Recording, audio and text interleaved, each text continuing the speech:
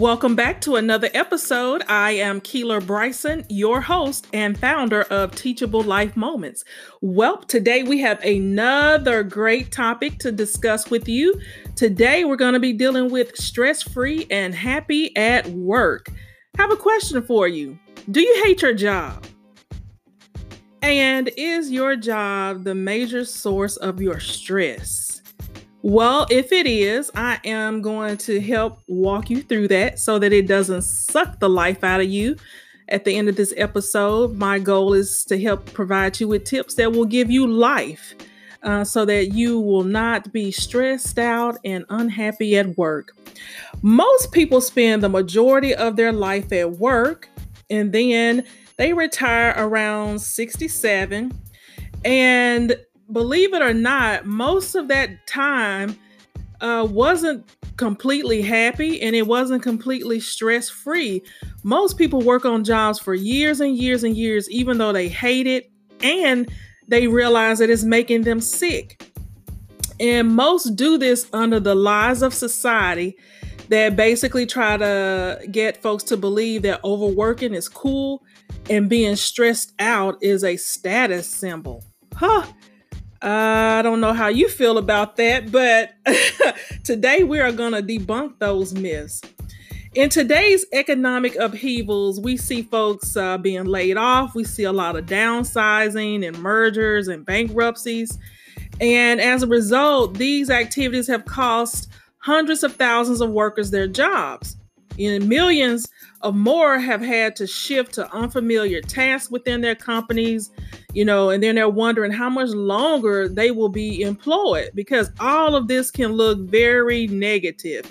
And we know when there's mergers and downsizing, a lot of organizations at that time, they try to do more with less. And so the workloads of a lot of employees are increasing. And then adding to these pressures, that workers face, new bosses are coming in, and then a lot of employers are going into computer surveillance of production. And then we're seeing like fewer health and retirement benefits. And employees are feeling that they have to work longer and harder just to maintain the current economic status that they have. And workers at every level are experiencing increased tension, and uncertainty.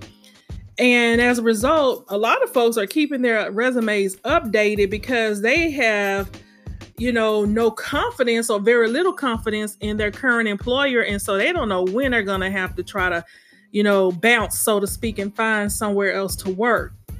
And we know that even though the experts continue to say that the job market and the economy is improving, the truth is that a lot of jobs are still being lost. And as a result, people are still devastated.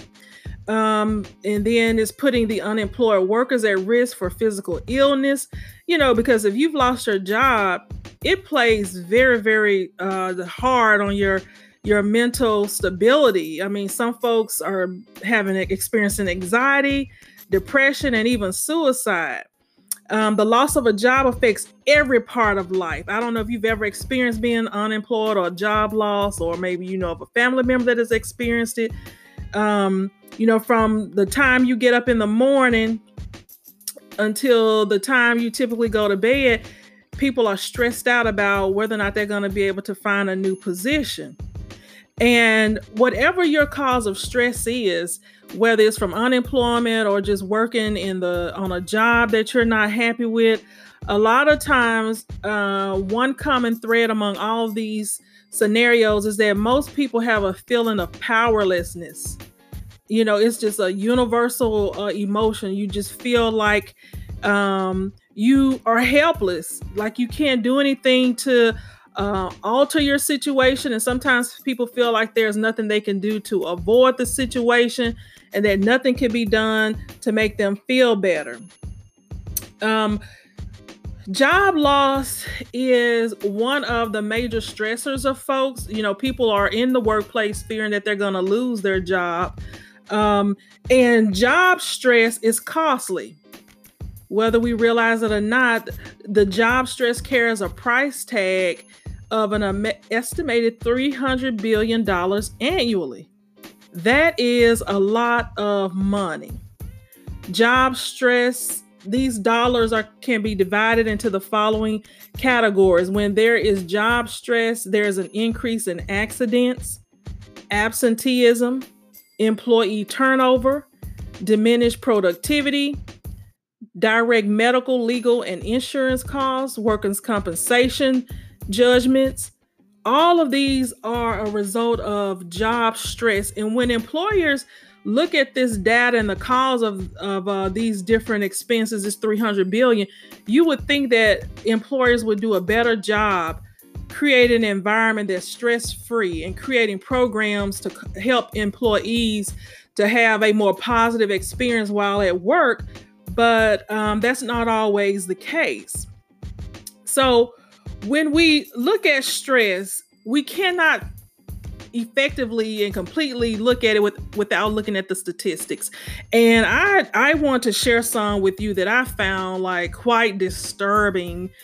This is a big problem, and it causes my heart to go out to people because, you know, if you're going to a job that you are not happy to, that has to be one of the most miserable experiences to get up to every day.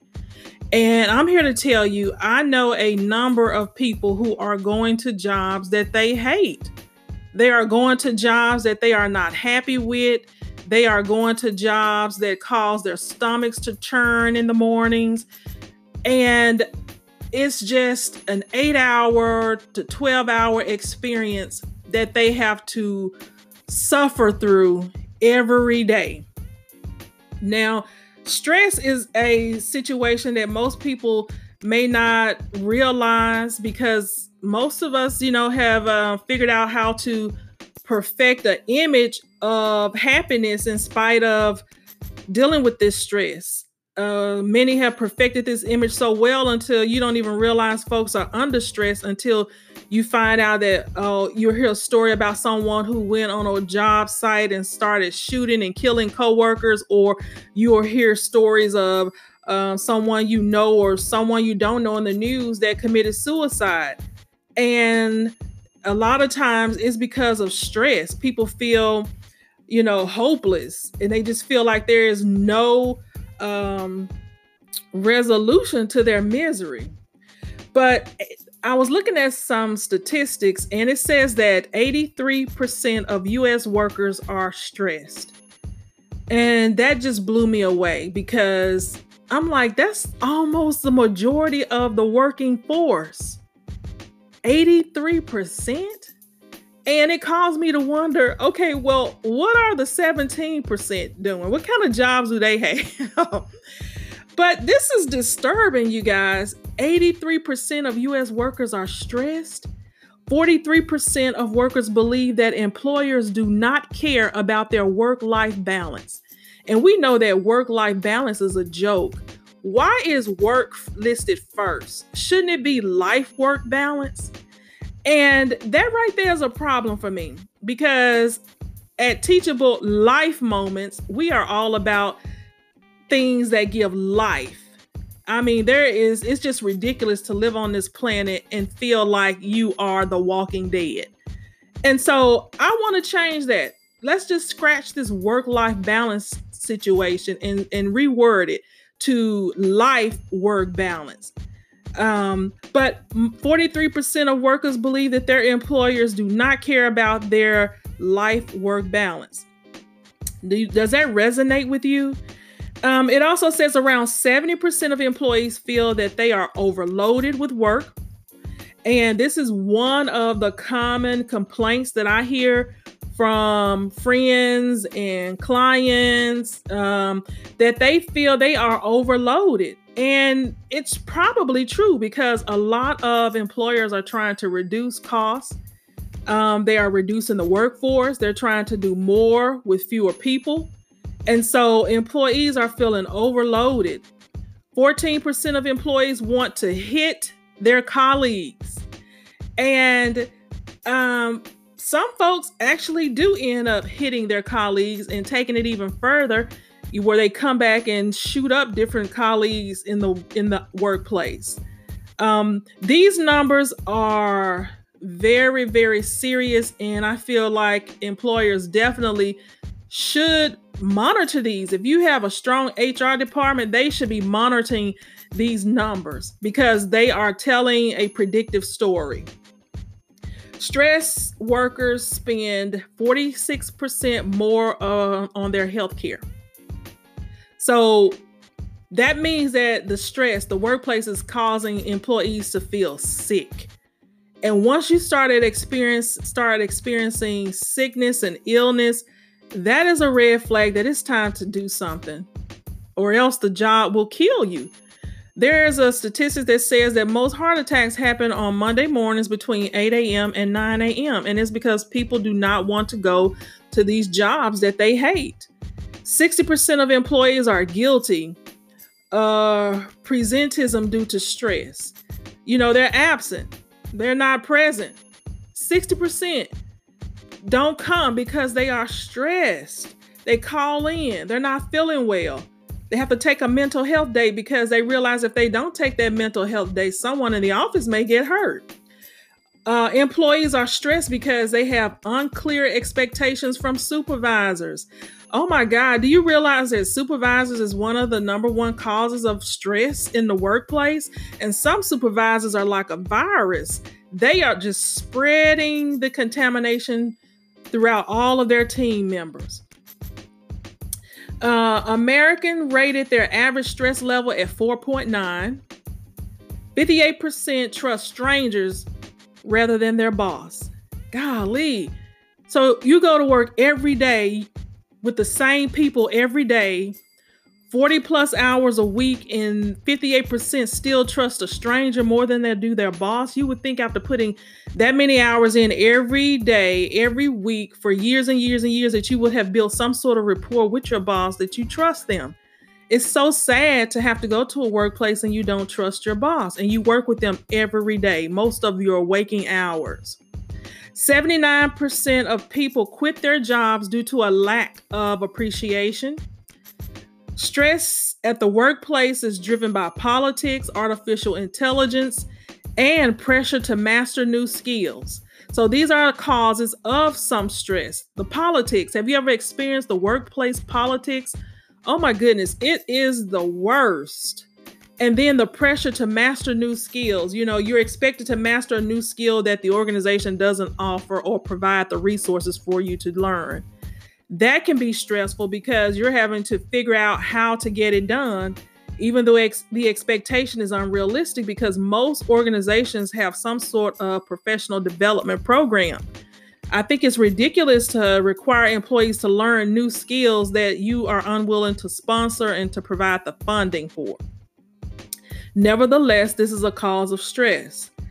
Workplace stress is interfering with folks' personal lives. Less than 40% of employees talk about their stress to their employer. And that's really sad that you cannot, or you don't feel comfortable even talking to your employer about your stress. But there are reasons why. According to the Anxiety and Depression Association of America, less than 40% of workers who stress becomes their work talk to their employer about it. So 40% don't even talk to them. It says 31% fear being declared weak. This is one of the reasons why they don't talk to their employer. 34% fear their boss would interpret unwillingness or lack of interest to do the activity. 22% fear it would go in their files. Wow. 22% fear it could affect their promotion. And 20% fear not taken seriously or being laughed at because they went and shared with their employer that they feel stress. 76% of workers cite work and money a major cause of their stress. And then an abundance of work stress has caused many to stay up late at night. So when you're stressed, you're not even getting enough sleep as a result of all of this stress. So what do we do? How do we get our happy back at work? How do we become stress-free? How do we manage the stress? Because in all truthfulness, stress is not going to go away. The way that the economy is, the way that the world is changing, the way that different industries are changing, stress is not going away. So we've got to become better at managing our own stress levels and protecting our happy in our personal lives and certainly in the workplace. So here are some ways to, now I'm getting into the how to be stress-free and how to be happy at work. There is a gentleman by the name of Shawn Achor. He is the author of the Happiness Advantage book. And he says that 75% of job success can be predicted not by how smart or talented you are, but by how happy you are. Did you hear that? It's not about how smart or talented you are. If you want to have job success, you've got to have your happiness component in there. He also says that when you're happy, your intelligence, creativity, productivity, and your salary rises and you live longer. So here is the key. Now, if you are not happy, what is the opposite of happy? That would be unhappy and stressed. So if you are unhappy at your job, that means that more than likely your intelligence, your creativity, your productivity, and your salary is not rising. It's probably decreasing because it's hard to think when you are stressed. It's hard to produce when you are stressed. And all of that, if you're not producing, if you're not creative on the job, coming up with new products and services and solutions, then more than likely you're not getting the promotion. And as a result, your salary is not increasing. So how can one trade their deadlyhood, because I'm telling you, this is like the Walking Dead. How can you trade this deadlyhood into livelihood and raise your happiness throughout your workday? Don't we want to know that? No one should have to go to work miserable. I would like to propose a few suggestions to you and see how they work for you. The first one is meditate. Shawn Achor suggests meditate. Now, meditating is so therapeutic. I do it every morning. I get up and I play my affirmations and I have my music, my calming music playing. I meditate and I do it before bed, and then I let my affirmations play while I'm asleep. And it's because I feel that it keeps me calm. And a lot of people depend on me for calmness. And I have been deemed and tagged, a person of calmness. Folks have told me they love being in my presence because when they come around me, there's such an aura of calmness and peace. There are certain people, they tell me they have to talk to me every day, every morning, and throughout the day because, I have that aura of calmness and peace. And that is because I protect my calmness and I protect my peace. I nurture it. And because, first of all, I know people are dependent on it for me to kind of irradiate that to give them peace and calm. But the way that I fill myself up with it is through meditation. Neurologists have found that monks who spend years meditating actually grow their left prefrontal cortex. And this is the part of the brain that is most responsible for feeling happy. Wow. I didn't realize meditation was that positive, but hey, I have the evidence that it is because I tend to be a happy person most of the time. It's very hard to take me into an unhappy state. Studies show that in the minutes right after meditating, we experience feelings of calm and contentment, as well as a heightened awareness and empathy. And research even shows that regular meditation can permanently rewire the brain to raise levels of happiness, lower stress, and even improve immune functions. Golly, what a natural healing remedy meditation is. Meditation is better than taking medication, right? But we've got to set aside that time for meditation. We've got to set aside time to take care of ourselves daily. Number 2, he says, find something you look forward to. One study found that people who just thought about watching their favorite movie actually raised their endorphin levels by 27%. Anticipating future rewards can actually light up the pleasure centers in your brain as much as the actual reward will. So you could just be thinking about a reward and it will light up your pleasure centers. You know, you can just think about it and it's almost like you actually receive that reward. Number 3, he says, commit to conscious acts of kindness. Yes, this is one thing that I love to do. And so I do it, you know, it'll hit me and I'll hit somebody up and say, okay, what's your Cash App? Because I feel like being kind today. I feel like doing a random act of kindness.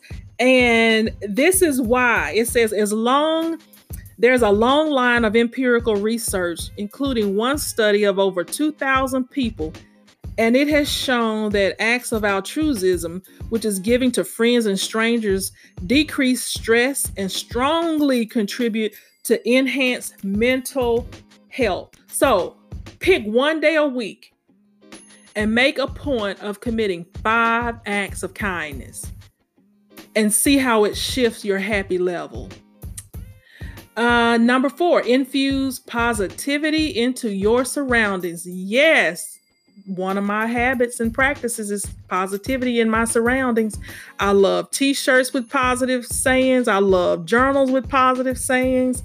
I love positive quotes because I know the power of it. Our physical environment can have an enormous impact on our mindset and our sense of well-being. You know, your environment, keep your office neat and tidy and inspirational. Get you some inspirational plaques and pictures and desk signs and keep it neat and clean, your house neat and clean. All of that is a positive environment that will impact our mindset. And also, what are you listening to? What are you watching? Studies have shown that the less negative TV we watch, specifically violent media, the happier we are.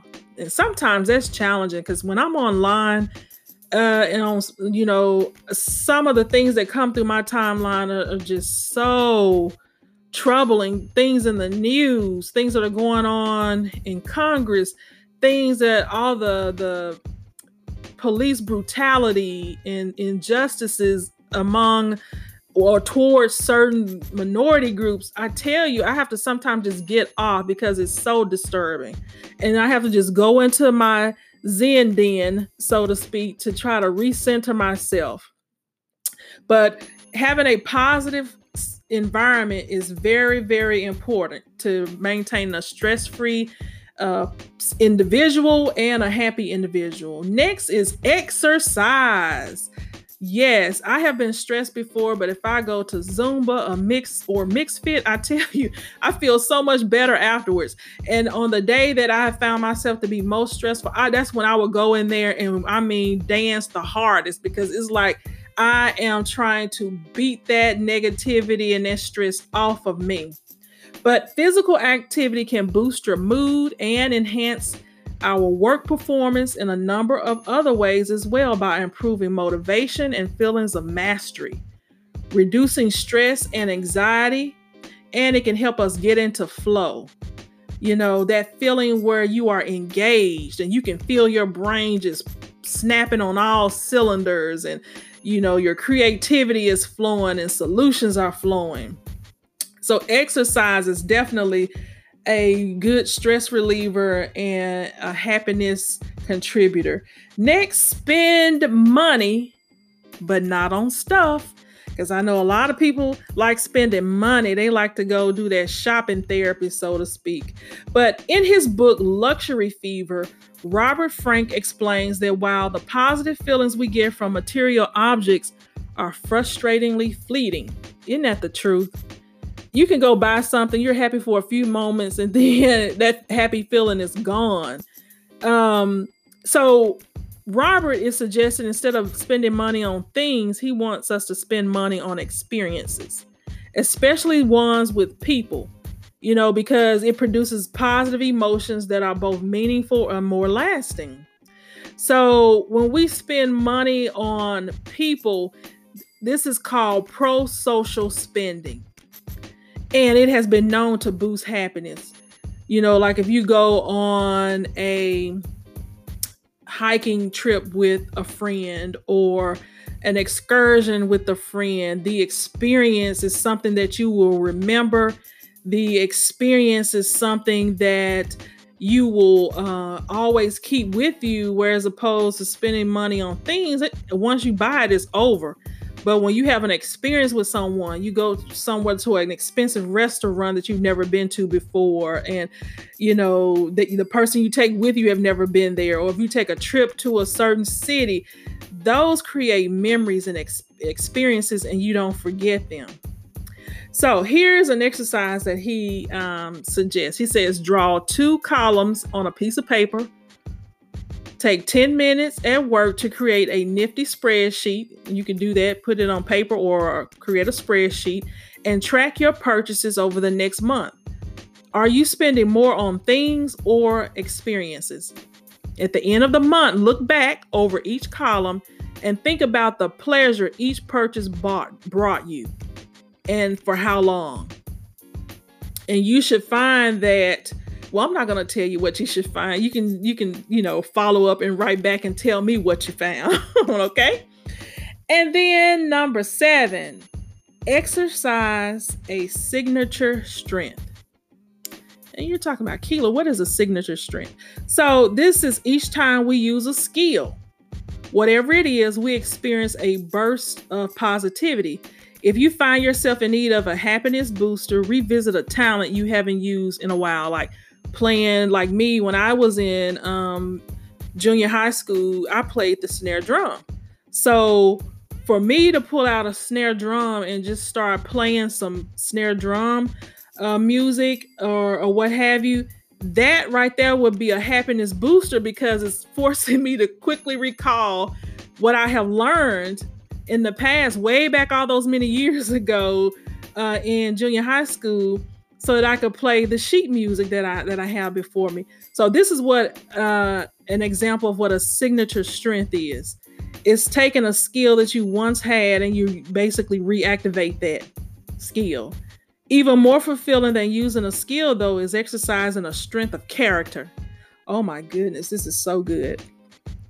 A trait that is deeply embedded in who we are. When was the last time you exercised your strength of character?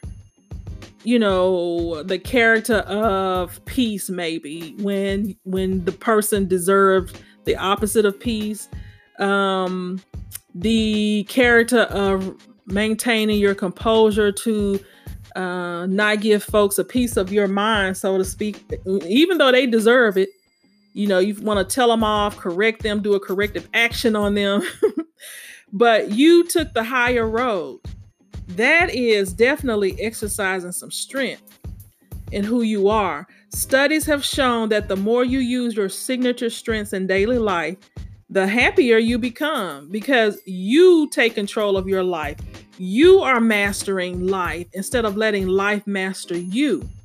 And as I said, this podcast and Teachable Life Moments, we are all about all things that bring life.